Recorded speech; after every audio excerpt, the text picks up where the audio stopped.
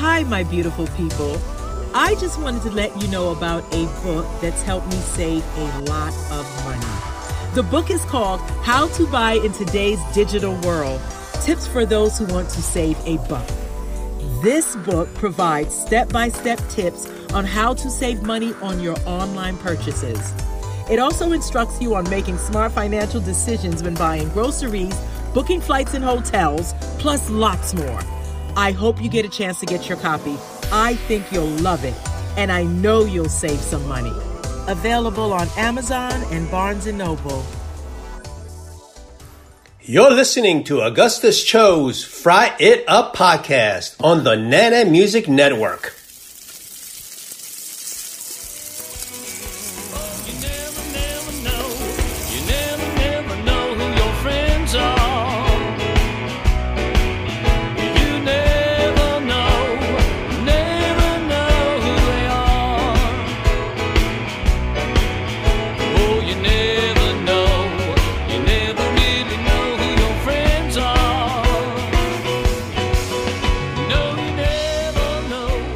On today's Fry It Up with Augustus Cho, my guest is a blues man. By that, we mean he's a musician specializing in the music genre of the blues. So if you're a blues fan, we have a treat for you. My guest is one of the best known roots rock artists on the East Coast, which he will tell us what that means. Additionally, he is a pioneer of alternative blues, which he will also explain to us. Meanwhile, his music is played around the world, such as Paris, London, Barcelona, and all over the internet, to name just a few. And not surprisingly, his success has been recognized with an East Coast Rhythm and Blues Award, and he has been nominated for the Grammy Award 5 times, and was also named as the Best New Artist in 2000. And these are serious recognitions in his field. Interestingly, instead of attending classes in high school, he was rehearsing and playing with the likes of Steppenwolf and the Shirelles. Hey, if you got what it takes and know what you want to do when you're 16 years old, more power to you. Such trails has led my guest to perform with the greats of music, including R.E.M., Paul Rogers, Greg Allman, Eric Burden, Levon Helm, John Mayall, and Bo Diddley, and much more. Even more amazing is that presently he's sitting on number 1 on the chart where he's categorized. But he's also very distinctive in that his worldview is not of the typical mindset, for his life is one of an expat, which means that his human existence is different from most people. And as a former expat myself, I can appreciate his cosmology. So we'll talk about that aspect of his life as well.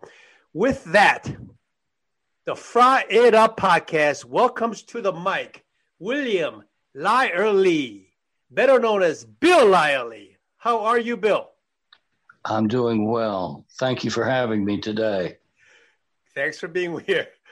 We got lots of grounds to cover, so let's hit the track running, all right? All right, let's go. All right. So as a musician, how did you survive the C19 for the past year and a half? Well, I practiced a lot of guitar and I started writing songs, really seriously, about 600 hours in the year. So many times that I had to go get 2 shots for tendonitis in my pointer finger on my left hand. It's called trigger finger tendonitis from playing guitar so much. And I got back to writing songs. And one of those songs is the one that's number 1 right now for the 3rd week in a row on the Cashbox Beach Music Top 40 chart. What's the name of the song? Juke Joint Jimmy's.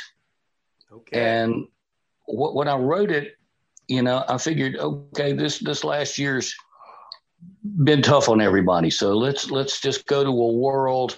Let's create an imaginary world where there's a rough little joint out in the middle of nowhere where people like to dance to a jukebox like they did in the 50s and the early 60s. And let's just create a story around that and just take people away, take them back to another era, and give them something they can dance to as well, and have fun with. And How does a blues that's how it came about. Yeah, that's right. How does a blues man hook up with a beach music band and get number one hit? Well, the roots of beach music is blues.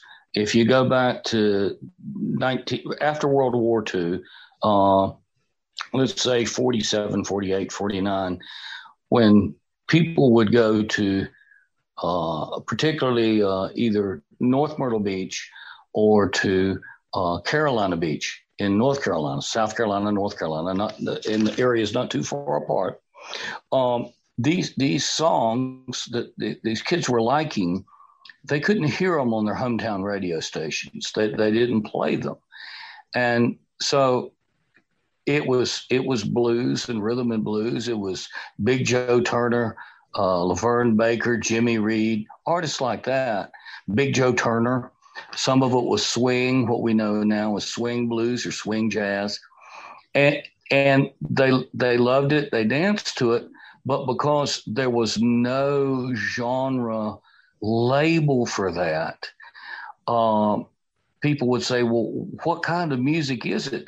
And they said, "Well, I heard it at the beach, so it must be beach music."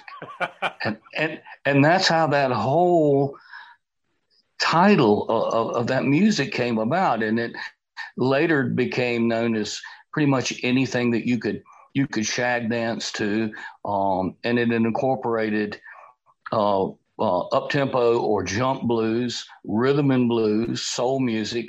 That whole became part of it. So what I do is leans more into the roots of beach music. Other artists that have been successful with that, Delbert McClinton's been very, very successful with that, with the R&B sound that he has. Even bands like the Fabulous Thunderbirds will have things that will cross into that. Duke Robillard, you just never know. I mean, even Carlos Santana has had songs cross into that genre. So it's basically all I'm doing is taking the music back to the roots, and trying to keep it simple, leave a rough edge on it, because you don't want to polish. It's blues. You don't want to polish it up. You don't want to get it slick. It's got to have a rough edge to it. It's got to be real. Yeah. So I love the music because we both have the same musical taste. Oh, absolutely. And we appreciated that performance that you did the other day down in Smithfield, North Carolina. That was a lot of fun. It sure was. That was a lot of fun. A lot of famous founders of beach music there. So absolutely. Tell us what roots rock means. Roots rock is roots music. What I do is roots rock, because roots rock can be rockabilly, it can be rhythm and blues, it can be blues, but it's usually the things that come early on. If you listen to Buddy Holly and the Crickets, that's roots rock and roll. If you listen to Little Richard, that's roots rock and roll that crosses into rhythm and blues. Those were because I think when, I'm not sure the year when the term rock and roll was coined, but I know it was by a DJ in Cleveland, which is why the Rock and Roll Hall of Fame is in Cleveland, Ohio. But it was just music. It wasn't until the 70s that things started getting categorized. Like, okay, we're going to do this kind of music over here, and we're going to do this kind of music over here. And to me, I saw that as a mistake, because there's only two kinds of music: good music and bad music. I can remember AM radio hearing the Rolling Stones and then Buck Owens and the Buckaroos, and then hearing the Temptations, one behind the other, because it was all good music. It was all popular, and things hadn't become so categorized. Right. And I think that's the way things were more like that at the when beach music was known as beach music, because it was all types of music. It just hadn't been, as long as you could dance to it, as long as they could shag to it, it worked. It was on the jukeboxes, and they would put nickels in those jukeboxes, and imagine that, 5 cents for a play, and I think a quarter would get you like 6 or 7 plays. I don't know. I can kind of remember. That's a long time. But that's roots rock. And we use the term alt as an alternative. A lot of times it's just a way to get away from what's popular now. Like, for instance, in country music, alternative country would be nothing but real country music as we know it, not the slicked up, almost rock and roll stuff that's played on country music stations, but it would be Webb Pierce, it would be Buck Owens, it would be Ray Price, that sort of thing. Exactly. And that's the real stuff. But somehow that alternative word got used or misused or whatever, but it kind of stuck, for lack of saying real country or real blues or real, it's just basically going back in time to a more pure form maybe of that music before it got quite so homogenized, before it was overproduced, before it was slicked up, when it was in a more rough, raw stage. Oh yeah, I can appreciate anything that's pure, with me too, undiluted. You know what I mean? Well, and I think that's got quite a bit to do with the success of Juke Joint Jimmy's. It's very pure. It's very simple. It's not slicked up. There hardly, I don't even think there are any overdubs in that. It was just done in 1 or 2 takes. It's real. Yeah, pure, true to form. Exactly. And people hear that, and somehow the realness of it will strike a chord in their soul or something. They feel the realness, and I know I do, but I think a lot of people do. I don't think I'm on my obviously, for it to do as well as done, people are enjoying it, which I'm very, very proud of and very happy about. Obviously. I think people are. Go ahead. Well, the gentleman on the record with me, Durwood Martin and Tony Davis, they both have been in the beach music genre before it was even called beach music, or at least in North Carolina. I think the beach music thing probably was more of an Ocean Drive, North Myrtle Beach thing. I was playing that music in high school, and I didn't even hear the term beach music until in the 70s. Yep. It certainly doesn't mean it wasn't around. It just means I hadn't heard it. And I can remember hearing a story about Delbert McClinton winning a beach music award, and the microphone was on. And as he walked up to accept the award, he turned around and said, "What the heck is beach music?" He didn't know. He was from Texas. He wasn't familiar with the term. But good music is good music, right? It's good music, exactly. If you can have fun, if you can dance to it, if it's good, that's the important thing. Exactly. It doesn't matter whether you know what it's called or not. If you're good at it, and the music either moves you or it doesn't, I guess. Well, right. It either makes magic or it doesn't make magic. And if you've got even a simple melody with simple lyrics, and a catchy melody, and there's something about it that makes magic, it doesn't need a lot of production, because I've heard a lot of artists do that were very, very, very good singers, very good artists, but they tried to make magic out of a song that simply didn't have any magic. And they said, well, we can put this big production behind it and make magic. Well, no, you can't do that. It either has magic or it doesn't. Yeah. You know? Yeah. I think better anything is simple. Right. Less is more. Yep. Less is more. Yeah. When you have too much production, then somebody's trying to hide something. You know what I mean? Well, I agree. And you're a writer, and you'll appreciate this. But one of my favorite quotes by Ernest Hemingway, in writing, he said, if you put one extra word in a sentence that doesn't absolutely have to be there, you ruin it. Yes. It clutters up the concept. It does. It gets in the way. Yeah. The clear ideas have less words. Right. Yeah. So exactly. And he was a master of honing it down to as little as possible. Yeah. To me, better authors or the superior authors use less words to say more. And I'm sure that's exactly music. Musicians you have core music, and that's it. And hey, if it's got the rhythm, it's got the melody, what more do you need?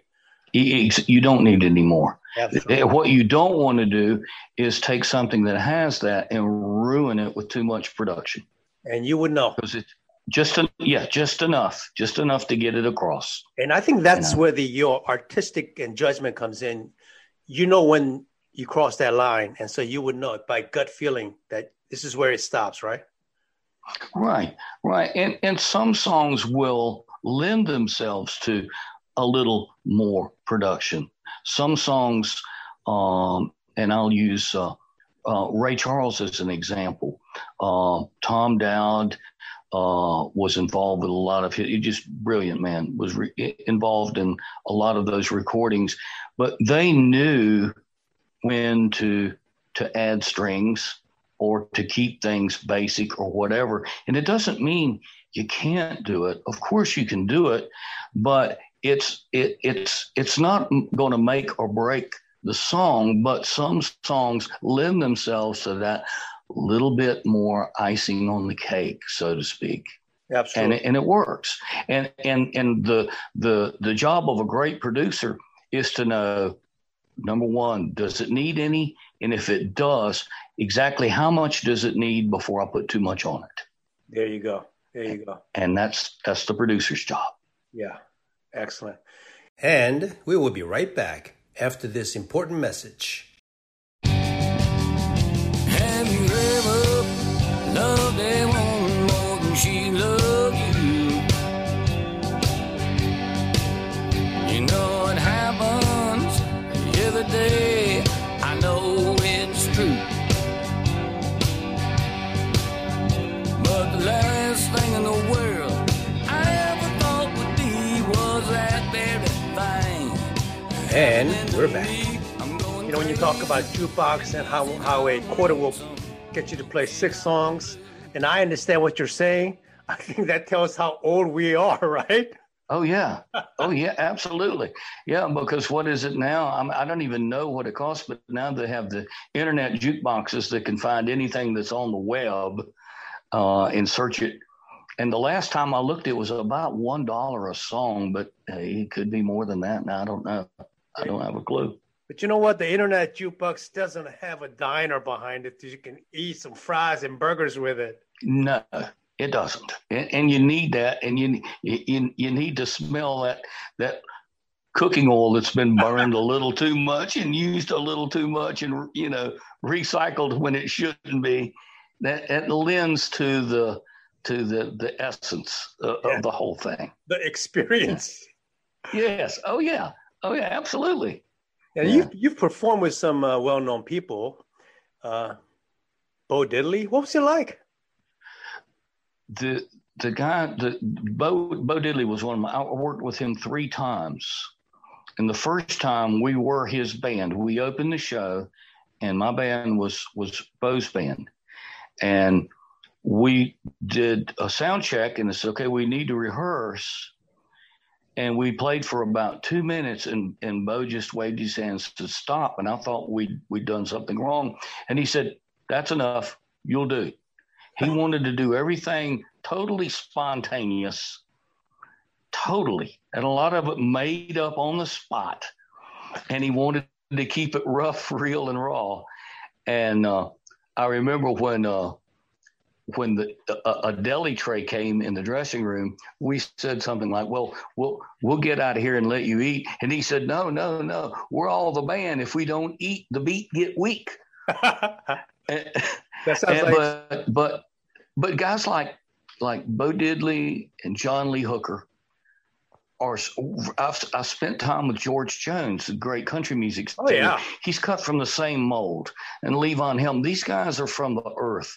They're country guys that have grown up, most of them in the South, and they come from the earth, and they keep that pureness and that honesty, which is one of the things that makes them stars, makes their music relate to so many people. But that, to me, and Ernest Tubb was another one like that. The old timers, and when you're around them, if you're doing a show, you say, "I'm going to stick to this guy like glue because I'm going to learn something. This is an education." I remember sitting with John Lee Hooker in Greensboro, and there weren't a lot of people in the audience. There were maybe 85 or 90 people, which wasn't a big crowd for him, needless to say. And he looked at me and he said, "There ain't many folks here, is there?" And I said, "Well, no, Mr. Hooker, it's not a real big crowd." And he said, "Well, it's like this. Those that's here wants to be, and those that ain't, they missed it." Absolutely. That's a great philosophy. Yes, and not only that, it's a professional attitude. Oh, and he got up and it was like he had the people jumping up and down like in the scene in the Blues Brothers movie where they're at the Triple Rock Church with James Brown. I mean, he had the crowd worked up emotionally that much. It was all that, Yeah.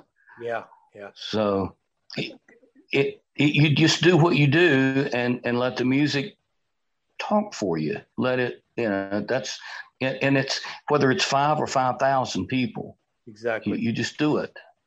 Yeah, I think it was a general. Go ahead. Oh, I was just going to say either you love what you do or you don't. Yes. Yes. I think it was. And we have to love it to do this as long as we've done it. Some of us, we have to be passionate about it. Not only that, you're successful. Well, and success a lot of times is a roller coaster. It goes up and then it'll dip down and it goes up. And, it's not like everybody's on top all of the time. And that's part of it. And so when it's not, you say, well, like I tried to do during the pandemic, what can I do to better my music and better myself? And I wrote songs, I practiced guitar, and luckily I signed with a new record label called Bad Juju, and they will release the songs that Durwood and Tony and I recorded in August. And in the meantime, Juke Joint Jimmy's has been licensed to KHP, Keith Houston Productions, in a beach music compilation. And I think the name of it is This Way to the Beach. I'm not sure. But Keith and I grew up together. His brother's Band of Oz. Proud. Is he? Yeah, Band of Oz. And I'm real proud to say I started playing guitar when I was 11, but I started teaching guitar when I was 12. And Keith was my first student. He was 10 and I was 12. And he's done extremely well for himself. And that makes me very proud, that I could just, even have just a little bit of something to do with that. Yeah. But he's not only a great musician, but he's a great producer. He's got a good ear. and just a great person, and he knows his music. Yeah, you guys both from Eastern North Carolina? We're both from the same town, Grifton, North Carolina, which is, kind of in the middle of nowhere. Yeah. And it's a little bump in the road between Kinston and Greenville. Yeah. But it's amazing how that bump in the road produce so many talented people. You and I both know in beach music community how many are really just your average North Carolinians from, Farmville, kind of a small, quiet town, and yet they're great musicians. Well, let's see. Tony Davis is from Fremont. Durwood's from Princeton, North Carolina. Yeah. It's just we were fortunate enough to have families that nurtured the talent and encouraged it, and that's a real blessing. Absolutely. Right there, to have parents that nurture something like that. Well, I appreciate those parents because of what they did, and based on what you said, they gave you support to the point that you guys are musicians that bring so much joy to people like me who go around listening to all these beach music bands and enjoy it so much. Well, my dad was just a total musician. He played jazz guitar growing up. When I was very young, he was a jazz guitarist. He later picked up the violin, which he played as a small child, and started playing bluegrass music. But while he did that, he was also in the ECU Symphony, and which is pretty cool. The Associated Press ran a story about him doing that. But when I was 17, he took me to the Atlanta Pop Festival in Byron, Georgia, at the Middle Georgia Speedway to see Jimi Hendrix. How about that? How was that experience? It was incredible. It was a beyond incredible experience, and it was funny. He'd seen so many incredible musicians come and go, and his very words were, "We've got to go see him because a light that bright doesn't burn very long." And 2.5 months later, he was dead. Yeah. But he was amazing. He was all that. It was no hype. He was all that. But we also saw the original Allman Brothers band line up with Dwayne, and the Chambers Brothers stole the show. But there were so many great acts there. B.B. King. It was just a wonderful time for music. Yes. Does it make you wonder whether such quality exists today? Yes, it does. It makes you. It seems as though the most of the bands that a lot of people like, or kind of throwback bands that I will use the Black Crowes as an example. Of course, they've been around a long time now, and they'll break up and get back together, whatever. But they are influenced by bands like the Allman Brothers Band, bands like Little Feat, they draw their influence from the bands that I saw when I was young. And it's funny. I don't know if you've seen the movie Yesterday, where this guy's in a bicycle accident, and when he comes to, no one in the world has ever heard of the Beatles. And he remembers all the songs, and he starts playing them, and people think that he wrote these songs, that they're his songs. And he goes to Google, and he Googles Beatle, and the only thing that comes up is insects. And then it's really funny.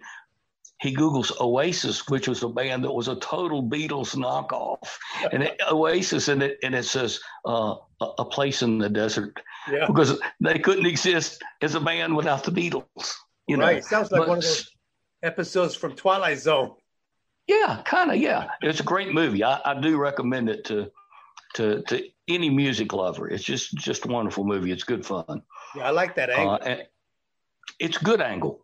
And it tells you just how much the Beatles influenced music in the world. But, let's talk about early R&B and beach music. If you listen to their first 2 or 3 albums, they covered songs that were very, very popular at the beach, at North Myrtle Beach. You Really Got a Hold on Me. They covered Anna. They covered these great songs, and they did a really good job because a lot of these songs were done by girl bands, and they had the harmonies to do it as a guy band. And so they drew their influence. I think John Lennon said his favorite singer of all time was Benny King. Oh, yeah. And I can't argue with him. And of course, Smokey Robinson was a huge influence. And you'll hear those songs. We heard some this past Sunday in Smithfield. We heard Durwood and Tony, along with Jackie Gore, do some of those early Marvin Gaye songs and some of those just great songs.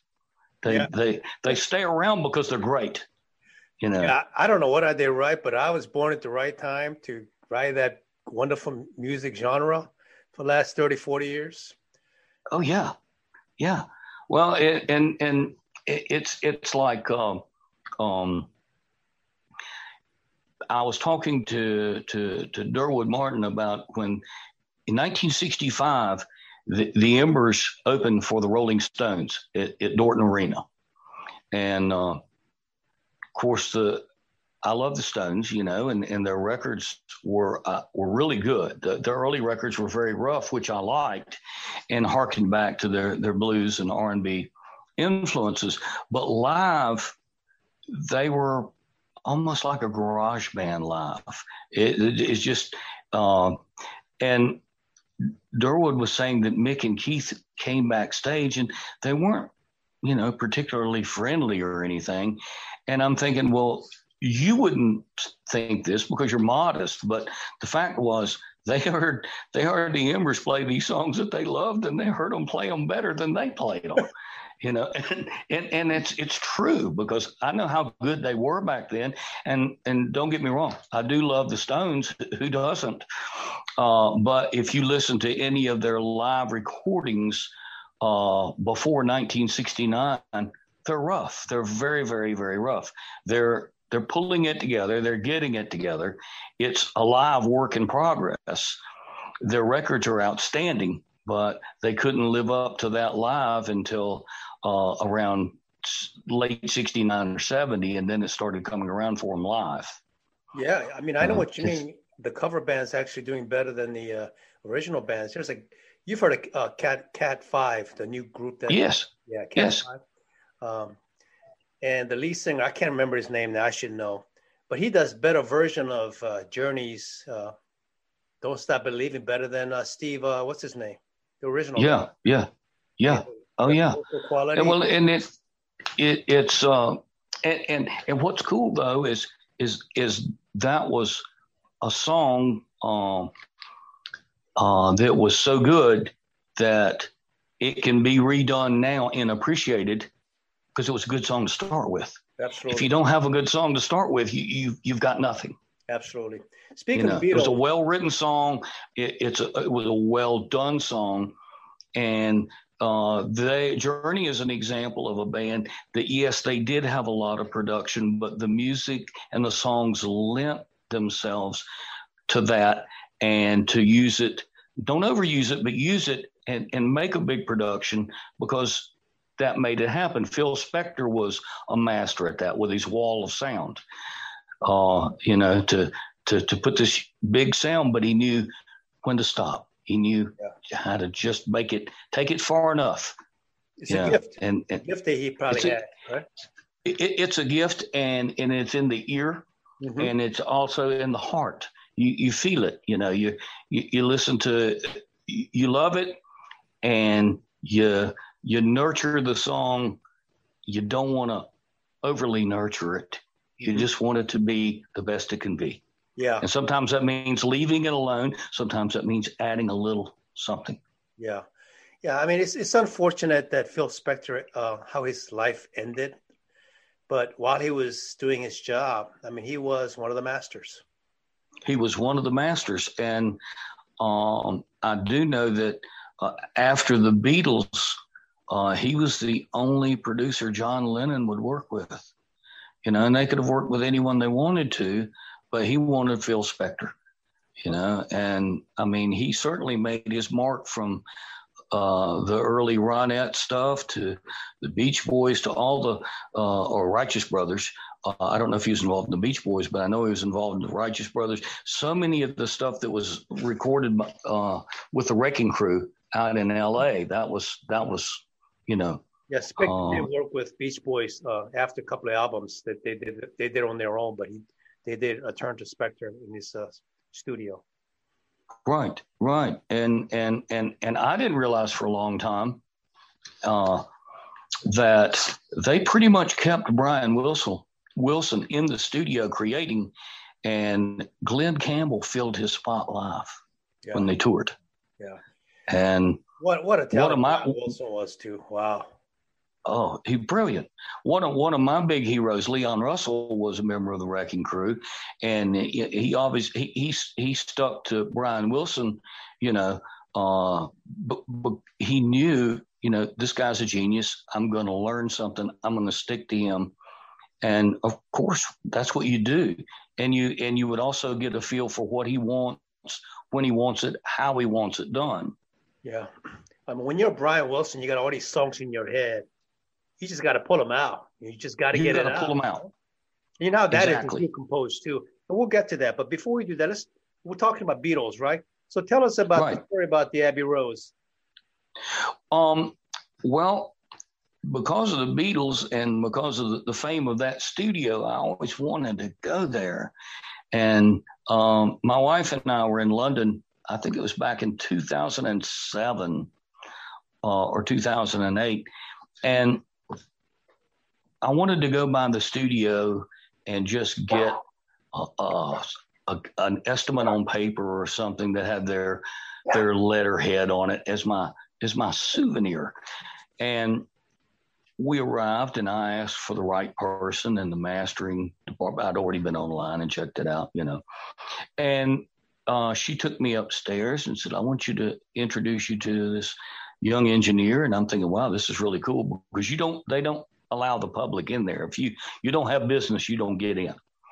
And then it turned out that they had brought him in. He was on the clock, and someone had sent WAV files for him to master, and there were glitches in those WAV files. So we had absolutely no work to do, and he was on the clock. And so she said, "If you want your project done, we can do it for you right now at this price." And she gave me this incredible rock bottom price. and I did it. And I came back 2 more times, and they honored that price, because, you know, it was, they knew I didn't have a big budget. I didn't, you know, but the work was impeccable. I had over 50 songs remastered there. And it turns out that the engineer was a young man named Christian Wright. And a few years after that, he mastered the soundtrack for the movie Gravity and won an Academy Award for that. They do a lot of soundtrack mastering there. So you were not disappointed with their production? Oh, no, not at all. And after the first time, we got to spend about a half hour down in Studio 2, which is where the Beatles did most of their recording. And just walking around in there was, oh, man, you know, that was hallowed ground to me. Absolutely. You feel that Yellow Submarine vibe. Oh, yeah, absolutely. Well, as a matter of fact, they had a room they called the reverb room, and it was underneath the stairs. And it was just a room. They didn't have any, when the Beatles were recording, they had no reverberation. They had no plate reverb, and digital didn't exist. So if you wanted reverb, you had to get the echo out of that room. But there was also a pipe in that room, and Ringo was banging on that pipe in Yellow Submarine, and you hear it, when it sounds like they're down in the sub, and you hear it, and that you had to create those sounds with imagination back then. Oh yeah. Of course, you couldn't just pull up on a computer, give me blah blah blah sound, and it'd be there. Yeah. You had to make it. You had to create it. And we will be right back after this important message. People at the merry-go-round, 10,000 people just standing around. There was 10,000 people, Lord, at the merry-go-round. Didn't know how much love to do to lay my poor girl down. I folded my arms in a warm. And we're back. As a musician, you made that. What is that word? Religious pilgrimage to Abbey Road. Exactly. And then eating in the cafeteria, which is food was wonderful. But I found out that a good bit of Dark Side of the Moon was recorded in the cafeteria because David Gilmour liked the sound in there. How about that? So they would go in the evenings and record in the cafeteria. So there again, it's just making something happen. Yeah. It's just so many cool stories, and all great recording studios have those. Muscle Shoals, Sun Records, of course. I mean, they all have these magical. I recorded when I was with RCA in the early '80s. I recorded at their big studio in Nashville, and that was quite an experience because it was a huge room. It was kind of like Studio One at Abbey Road. You could put an entire symphony in there. And here we were at that time a 4-piece band, and we were in one little corner, and we were recording, but it was quite an experience. Absolutely. And so I can honestly say that some of the vinyl that I had then was mastered by the same guy that mastered some of Elvis's vinyl, and then I had some songs mastered in the exact same mastering suite as the Beatles stuff, which is really cool. And in the big scheme of things, it doesn't get any bigger than Elvis and the Beatles, Well, that's absolutely right, and they would say that themselves. If they would say that themselves. And the Beatles were huge Elvis Presley fans, huge. Yes, they were contemporaries. I mean, that was their idol. Yep. Yeah, they're pretty much their contemporaries in the 60s. Exactly. They had this incredible respect for Elvis and Buddy Holly and the pioneers of rock and roll, because those were the guys that they learned from by listening to the records. And I think, if I'm not mistaken, when George Harrison was 15, he did his audition with John Lennon and Paul McCartney on the top open deck of a double-decker bus. They were outside, and the song that he played was Arthur Smith's Guitar Boogie. And of course, Arthur Smith Studios in Charlotte, North Carolina. So many great recordings have been made there. So many famous beach music recordings were made at Arthur Smith Studios. Oh yeah. So it's like everything goes around in this big circle, but somewhere it connects. Oh yeah. Somewhere it connects. I know a lot of musicians probably have recorded in Nashville and also in Charlotte and other locations in the Southeast, but not many of you can say that you actually recorded at Abbey Roads. Well, and I didn't record there, but I mastered there, and I was able to go into two of the recording studios. But it was an incredible experience. And I will say this: I'll brag on Keith Houston. Some of the tracks that he had recorded and or mastered the first time, the engineer said, "Man, whoever did this was really good." And, Keith's so modest, he didn't care about that stuff, but I told him and he said, wow, that's cool, but it is cool. That's a big deal. Yeah. For people that are not in the beach music community, who are listening from all over the world, tell us something about Keith so that people will understand who he is. Well, he is a gifted musician with a great ear and incredibly modest. I didn't know until we were doing some recording together. He was producing me. He had graduated second in his class. I think it was second in a huge class, and he had a scholarship to East Carolina University, I do believe, for physics. And he went for, we were on the quarter system then, and after one quarter, he decided, this isn't what I want to do. I want to devote full time to the Band of Oz. How about that? Tell us about Band of Oz for people who may not know.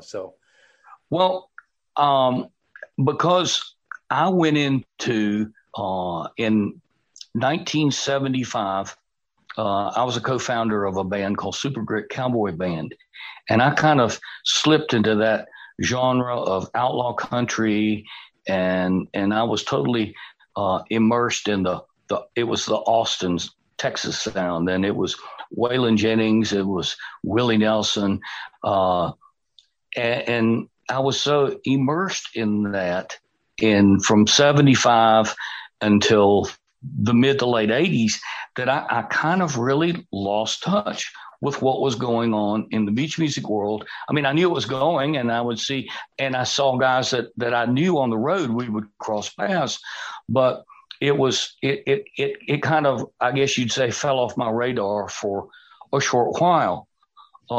But, like that circle, it all came back into the circle there at a certain time. But I can honestly say Keith has been an incredibly successful band leader, always a very solid musician. He's played bass on some of my tracks, some of my blues tracks. And he's a good engineer and a good producer. And he's won so many CAMI awards, Beach Music Awards. I think he's taken himself out of the running for a lot of them because he's won so many. He's not one of these guys that needs to pat his ego. How about that? He's about the music, not the ego. That's a solid man. I appreciate that kind of characteristic. Me too. He's a lifelong friend, and I'm very proud to call him my friend.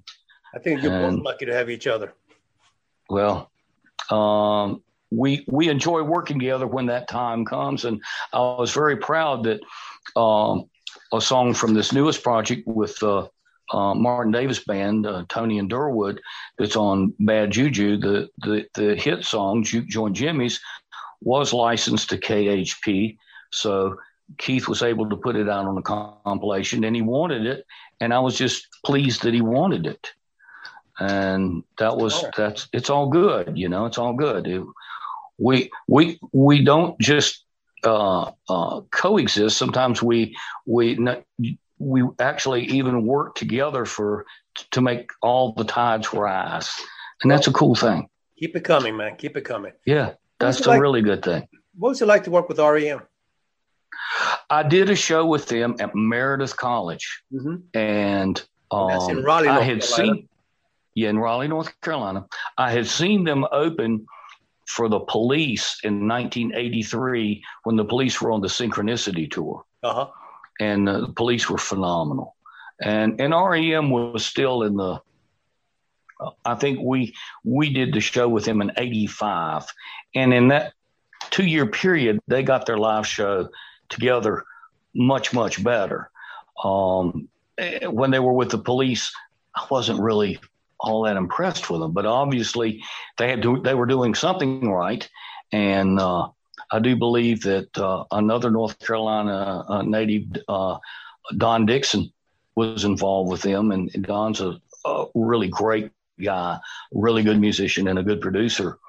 He knew how to get the best out of them, and they became a super group in the mid to later 80s, and their songs still get played quite a bit on the radio.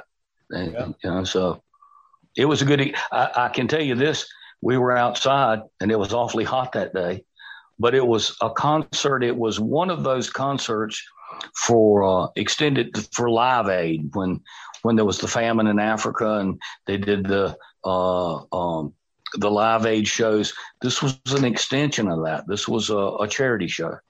Very good cause. And it was fun. We all had fun. We were sweating bullets out there, but we had fun, you know. Yeah, what's your lasting memory of playing opening for REM? I'm sorry? What was your lasting memory playing with REM? You know, 85's a while back. So I kind of don't remember the live show, but some of it did get recorded and put on YouTube. So I went back and watched it. I hung around for a little bit, but it was so, I was living in Raleigh at the time. It was so blazingly hot that I didn't stay around for the whole show. I had to get out of that heat. Gotcha. I understand. And you can get hot in North Carolina, especially in the summer months. Oh, yeah. And the humidity. I mean, that's what gets you, you know. We both know about that. Yes, we do. Let's talk about North Carolina a little bit and your background. So you say you started your musical career when you were 11 years old, right? After hearing and rock influence of the British invasion. My dad wanted me to play guitar, but he didn't push me. And for my 11th birthday on February 28, 1964, they gave me a copy of Meet the Beatles. And so after I'd listened to that a couple of times, I came to him and I said, I'm ready for those guitar lessons. Wait a minute. You were born in 64? I was born in 53. In 64, I was 11. Yeah. I was 11. And it was a particularly hot summer, the summer of 64. And I remember sitting inside and practicing 8 hours a day, you know, just relentlessly practicing. And of course, you know, it's wax on, wax off. The more time and effort you put into something, the faster you get to where you want to be, only to find out that you're not anywhere near where you want to be. So it's a never ending, you know, it never stops. You get to another plateau, you go, oh man, it's a long way to that next one. But, you know, you just keep working. It's never ending, never stops. Well, tell us about the little town you were born in. What was it like? Well, back in 53. I remember it being a town of fewer than 1,000 people. And my dad worked at DuPont, and it was located between Grifton and Kinston. The plant was, the factory. And back then it employed over 4,000 people. And a lot of people who lived in Grifton at the time were DuPont employees. A lot of those people, as a matter of fact, Keith Houston's father, Ray Houston, worked at DuPont. And he and my dad knew each other from working there together. And a lot of people did, but it was a small town, and it was a great place to grow up. You know, small towns in eastern North Carolina or anywhere are good or really great places to grow up. And you look back at a lot of these movies that are intended to be nostalgic, and you realize, man, I grew up. I did this. You know, was what I did when I was growing up. This is how it was. You know, we did all those smart things like running along behind the DDT mosquito spray trucks. You know, you know. yeah, I've done that myself. Yeah, there you go. So you grew up in that county, I guess. What county was that? That was Pitt County. And then in 1968, when I was getting ready to start the 10th grade, we moved to Kinston, which was 11 miles away. And I already knew a lot of people there. And of course, being a musician enables you to hook up with a lot of people quickly and tie up with other musicians. Sure. And so it was all good. It was all good. Yeah, it is kind of nice to, in retrospect, realize that your childhood was really better than you may have thought. Especially when you think about it now. Especially now. And back then, The first concert that I ever attended, my dad took me to see Ray Charles, and Billy Preston was playing Hammond B3 with Ray Charles. That's the first concert I ever saw. And then he was playing the following night in Raleigh, and that was a pickup date. And so we went. We saw him 2 nights in a row. And then I think the next concert after that was in Tulsa, Oklahoma, James Brown and James Brown Orchestra and the Fabulous Flames. I was 14 then. And then I remember seeing bands like Mitch Ryder with Ike and Tina Turner at East Carolina. And there were just so many great bands that came through there.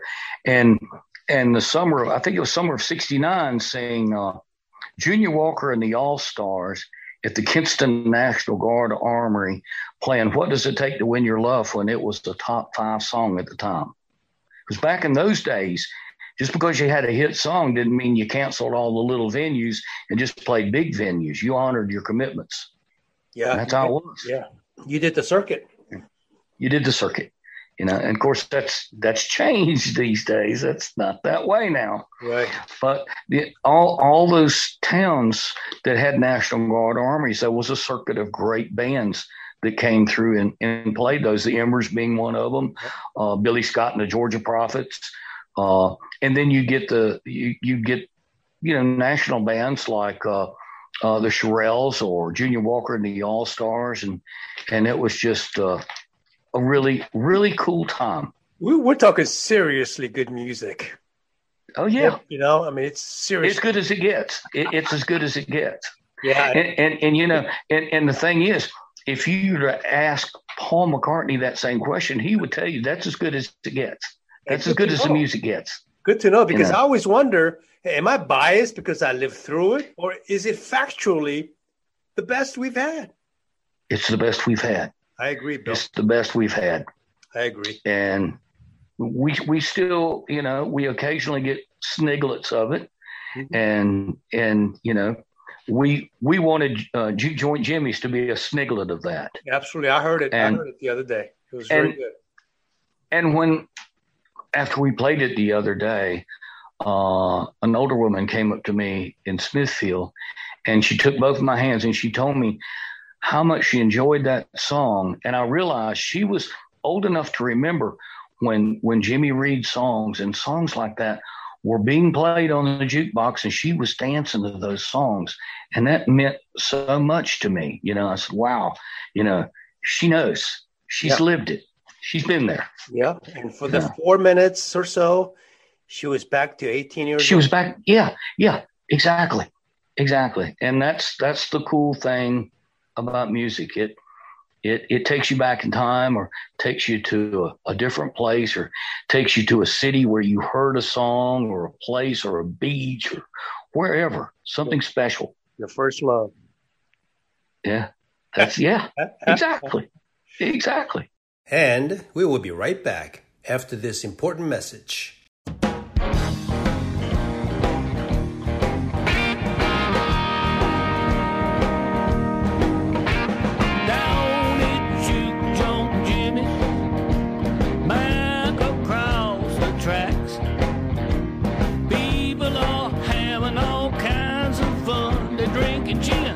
And drinking Jack, Juke Joint Jim. And we're back. The Juke Joint Jim.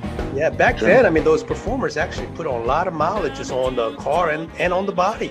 It was. Yes, they did. Probably. I remember Atlantic Beach, North Carolina. The Pavilion at Atlantic Beach was one of those places that was on the circuit. And I remember on a Sunday afternoon, walking over, and the Sunday afternoons were free. There was no cover charge to get in, and they would open it up all the way around, but they would make their money on the bar. And I remember hearing Jackie Wilson and hearing him do Higher and Higher. Oh yeah. And then the horn section breaks into that great horn line as he walks off the stage. It just still makes the hair stand up on my arms when I think about it. I hear you, man. It's good to know that my feelings is being confirmed by a professional with good judgment as yourself, that we indeed, our generation had the best true music without auto box, where singers actually knew how to sing. They knew how to sing. There was no pitch correct. There was no, you could do a second take on it. You could, but so far as recording it and putting it into a machine or correcting the tempo or whatever, no, that didn't exist. And there weren't even click tracks. You could either play on time or you couldn't. Yeah. And if you couldn't, you didn't last very long in the studio. That's right. That's right. I mean, we're of the generation, not only did the singers know how to actually sing, but they also were musicians. They actually knew how to play instruments. Exactly. But to me, that's artists, not these singers today's, but someone like you. Well, everybody likes to be thought of that way. And of course, I like it. All musicians like to be thought of as being an artist. And but there was a level of professionalism and artistmanship or artisanship that was necessary just to survive, to continue back then. Either you had it and continued to develop it, or you fell by the way. Yeah, it was just that simple. Yeah, you had no choice. So there again, there was a lot of the wax on, wax off came from just doing relentless gigging, just playing on the road so many days in a row or whatever. I think Charles Darwin, we call that Darwinism. You either get better and survive or you get consumed. Exactly. That's pretty much how it was. And it's like, even I will go back and cite, use the Beatles as an example. When they were doing 5 sets a night in Hamburg, Germany, before anybody knew who they were. When you play that much, you get tight. You learn how, and they were doing the songs that were popular, and they later recorded a lot of those songs, like "You Really Got a Hold on Me" and Anna, and those, and it was great. They did great versions, and not only that, but a lot of the guys that had written those songs, a lot of the authors of those songs, they had been robbed of royalties. And the Beatles and the Rolling Stones were both adamant about seeing that the people who wrote these songs received their royalties. They got the dues they should get.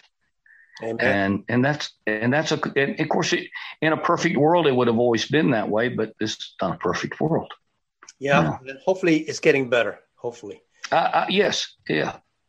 All right. So your last name is Lyerly, and that's not a common name. In fact, you're the first Lyerly I've ever met. So give us some history on your name there, buddy. Well, if you're from Rowan County, around Salisbury or Granite Quarry, there are more Lyerlys in the phone book than Smiths or Jones. But really? But that's the only place in the world. That's about an hour from Charlotte for people who may not know. Yeah, it's between between Greensboro and Charlotte on I-85. Yep, I passed it many times.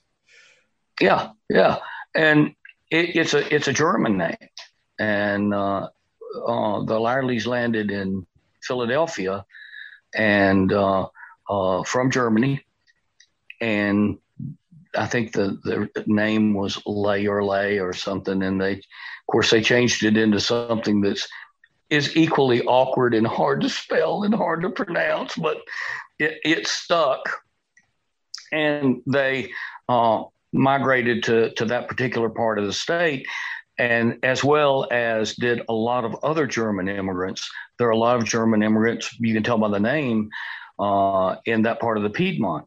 Earnhardt is certainly one, that's a well-known name, but there are quite a few. And I'm sure that one reason because a lot of people spoke the language, they could communicate as they were learning to speak English, So, I mean, there's always a reason. Yes. There's a reason why things happen. Yes. Speaking of Philadelphia, what do you think about the Philadelphia sound in the 70s, man? It was a great sound.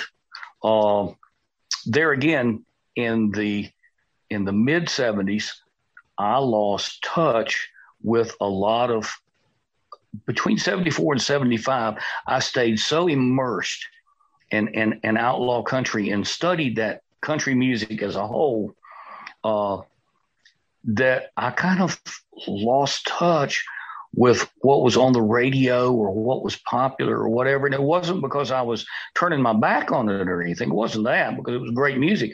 But I was just totally submerged in something else. Well, I got you. I understand.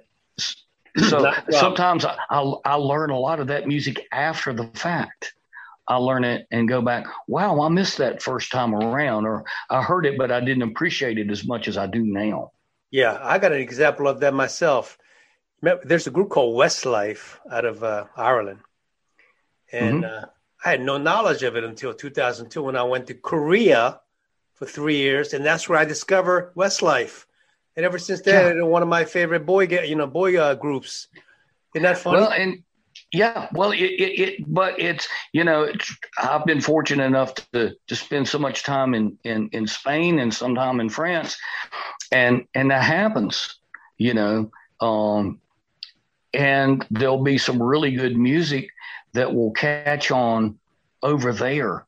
For instance, rockabilly music is huge. If Brian Setzer is going to tour, he's definitely going to spend a bunch of time in Europe and a lot of time in Spain, because it just works there.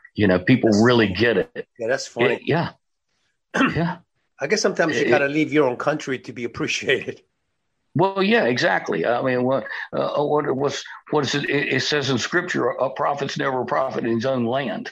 Yeah, you go somewhere else to, where you take something and it's like the first time I did any touring in Spain, and we were doing, some of my songs mixed with Muddy Waters and stuff like that, and people just went nuts. Yeah, they were hearing an American perform American music live. Yeah. Speaking of that, and before we get to that, let's back up a little bit. I still want to stay in North Carolina, and then we get to your overseas there. But so you ended up at ECU. What years were you there? I was there from 71 to 75. Okay, and how was it for you? It was good. I after school, I worked at a music store. And I also played in 2 or 3 different bands over the course of the time, and so I met all the musicians around, and I met a lot of musicians that were traveling through, and it was a good time for live music as well, because I was able in 1971 on a senior trip to New York City. I got to Fillmore East. I didn't care who was there. I just wanted to go. And it was Frank Zappa. So I saw Frank Zappa at Fillmore East, which was pretty darn cool. Yeah. But Bill Graham closed Fillmore because the prices were getting out of hand for the major acts. He would turn the house, and there was no profit margin in it. Well, at that time, big artists could play someplace like Minji's Coliseum in Greenville, and we got a lot of great acts through there. But now the acts, the really big acts, have priced themselves into stadiums. Yeah, Minji's Coliseum, for people who have no idea, is where the East Carolina plays basketball. It's called Minji's Coliseum.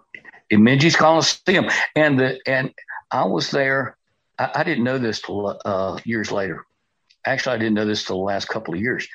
I was there the night they opened it, the grand opening to the public, because that was the Ray Charles show that Billy Preston was on. They used Ray Charles as a grand opening. How about that? Yeah. So that sounds like a good grand opening to me. Absolutely. It's historical. Now, East Carolina used to be called, before it became East Carolina University in Greenville. You know that, right? It was ECTC before. Exactly. It was East Carolina Teachers College. Exactly. It was a teachers college, Exactly. and then it became East Carolina College, and then it became East Carolina University. It just worked its way up the ladder. Exactly. It's a long way of getting to my point, which is that East Carolina University, which is located in Greenville, North Carolina, has very strong music department, and is also known for their business department. Now, were you part of that music school there? No, I was an English major, but I did a few basic music courses there, and I would go to the music building sometimes just to go to a practice room and practice piano, and it was a way to try to keep and improve what few keyboard skills I had, and get an idea for a song or something. But it does have a very, very strong music department. And at that time, if they didn't have the best, they had one of the best percussion departments in the entire world. And so a lot of really good percussionists were there at that time and are still there. So and they had a very strong art department, and a strong English department, and a strong business department. Yeah. So I guess what I'm getting at is you pretty much taught yourself the guitar, and you master that. Did you take any music theory and all these other classes to become more theoretically knowledgeable? Well, I've never mastered it. You never master it. I'm still a student, but I actually didn't know much theory until I took a couple of basic music courses at ECU, and it taught me some really, really, really simple basic theory, which was a revelation for me because I'd been doing it all along. I knew what it was, but I didn't know what to really call it, and better able to communicate with other musicians if you didn't know each other. But the little bit of theory would help it become more of a universal language to get guys together that had never played a certain song and say, okay, this is a 1-4-5. It's basically 12-bar progression, blues, rock and roll, whatever, depending on the tempo. Right. So you can get a guitar player from North Carolina and a guitar player from Japan, and you guys can talk the same language. You can talk the same language, and it's amazing if you get a guitarist from Japan and let's say a keyboard player from Europe, chances are those guys are really honed in on roots American music. The Ventures, for example, which are one of the great instrumental bands, people thought they just, went away. No, they went to Japan and had a whole another incredible career in Japan, and they loved them. It's like Link Ray went to Scandinavia with his power chord rumble sound from the 50s, and they kept going. They found a place where people still regarded that as magical, and they went there and they kept performing. You think, America exports lots of things, blue jeans and everything else in music. You think that is still the case in terms of exporting music into the rest of the world? I think that America's most famous export is pop culture. For instance, everybody in Europe knows about Route 66, and that it's the holy grail of the pop culture highways. But I guarantee you, there's so many young kids in the United States that don't have a clue. They don't have a clue. I'll give you an example. When the Rolling Stones first came to the United States in 64 or late 63, I can't remember. But anyway, a guy put a microphone in front of Brian Jones and said, now that you're in America, what do you want to do? He said, I want to see Muddy Waters. And the reporter said, where is that? And Brian Jones says, don't you know who your own heroes are? Yeah. Yeah. And sometimes that's the case. Yeah. You know, Yeah. you don't. You know, Yeah. but the pop culture from Route 66 and the beatnik writers to the early rhythm and blues to jazz, that's a huge thing in Europe and all other parts of the world. I mean, that's a really, really big deal. How about today in the 21st century? Are we still influencing the world musically? Who is that now? I'm sorry. In the 21st century that we're living in now, are we still influencing the world musically? We are, yes, but I think it's more from the past. We still, because the roots music, that great music from the 50s and 60s and early 70s is going to influence people worldwide as long as there are people worldwide, because that music was that good. That popular music was that strong. And the jazz from the 30s and 40s and 20s, it's not ever going to die out. But I think that music will continue to do it. I can't say that a lot of we tend to be sometimes a country of fads. What's popular now, and now that's, not popular anymore. What's the next new thing type of thing. And Europe, I guess maybe because of the classical culture there or whatever, for some reason anyway, they have such a high regard for the classic, the beach music R&B songs, the Benny King songs, the Coasters, the Jimmy Reeds, the in jazz, the Louis Armstrongs, the Billie Holidays, the Etta James, all that stuff. I mean, that's such a strong thing there, and it's really cool. That's probably why I was able to get a record deal in the Basque Country, because I was a roots rock artist. So it goes on. It goes on. Okay. Exactly. And all I was doing was kind of writing songs, but putting my spin on old sounds, to the point of maybe it was almost but not quite plagiarism. This is the end of part 1. We thank you for listening and invite you to tune in the next time for part 2. Meanwhile, join our growing family by subscribing to our podcast.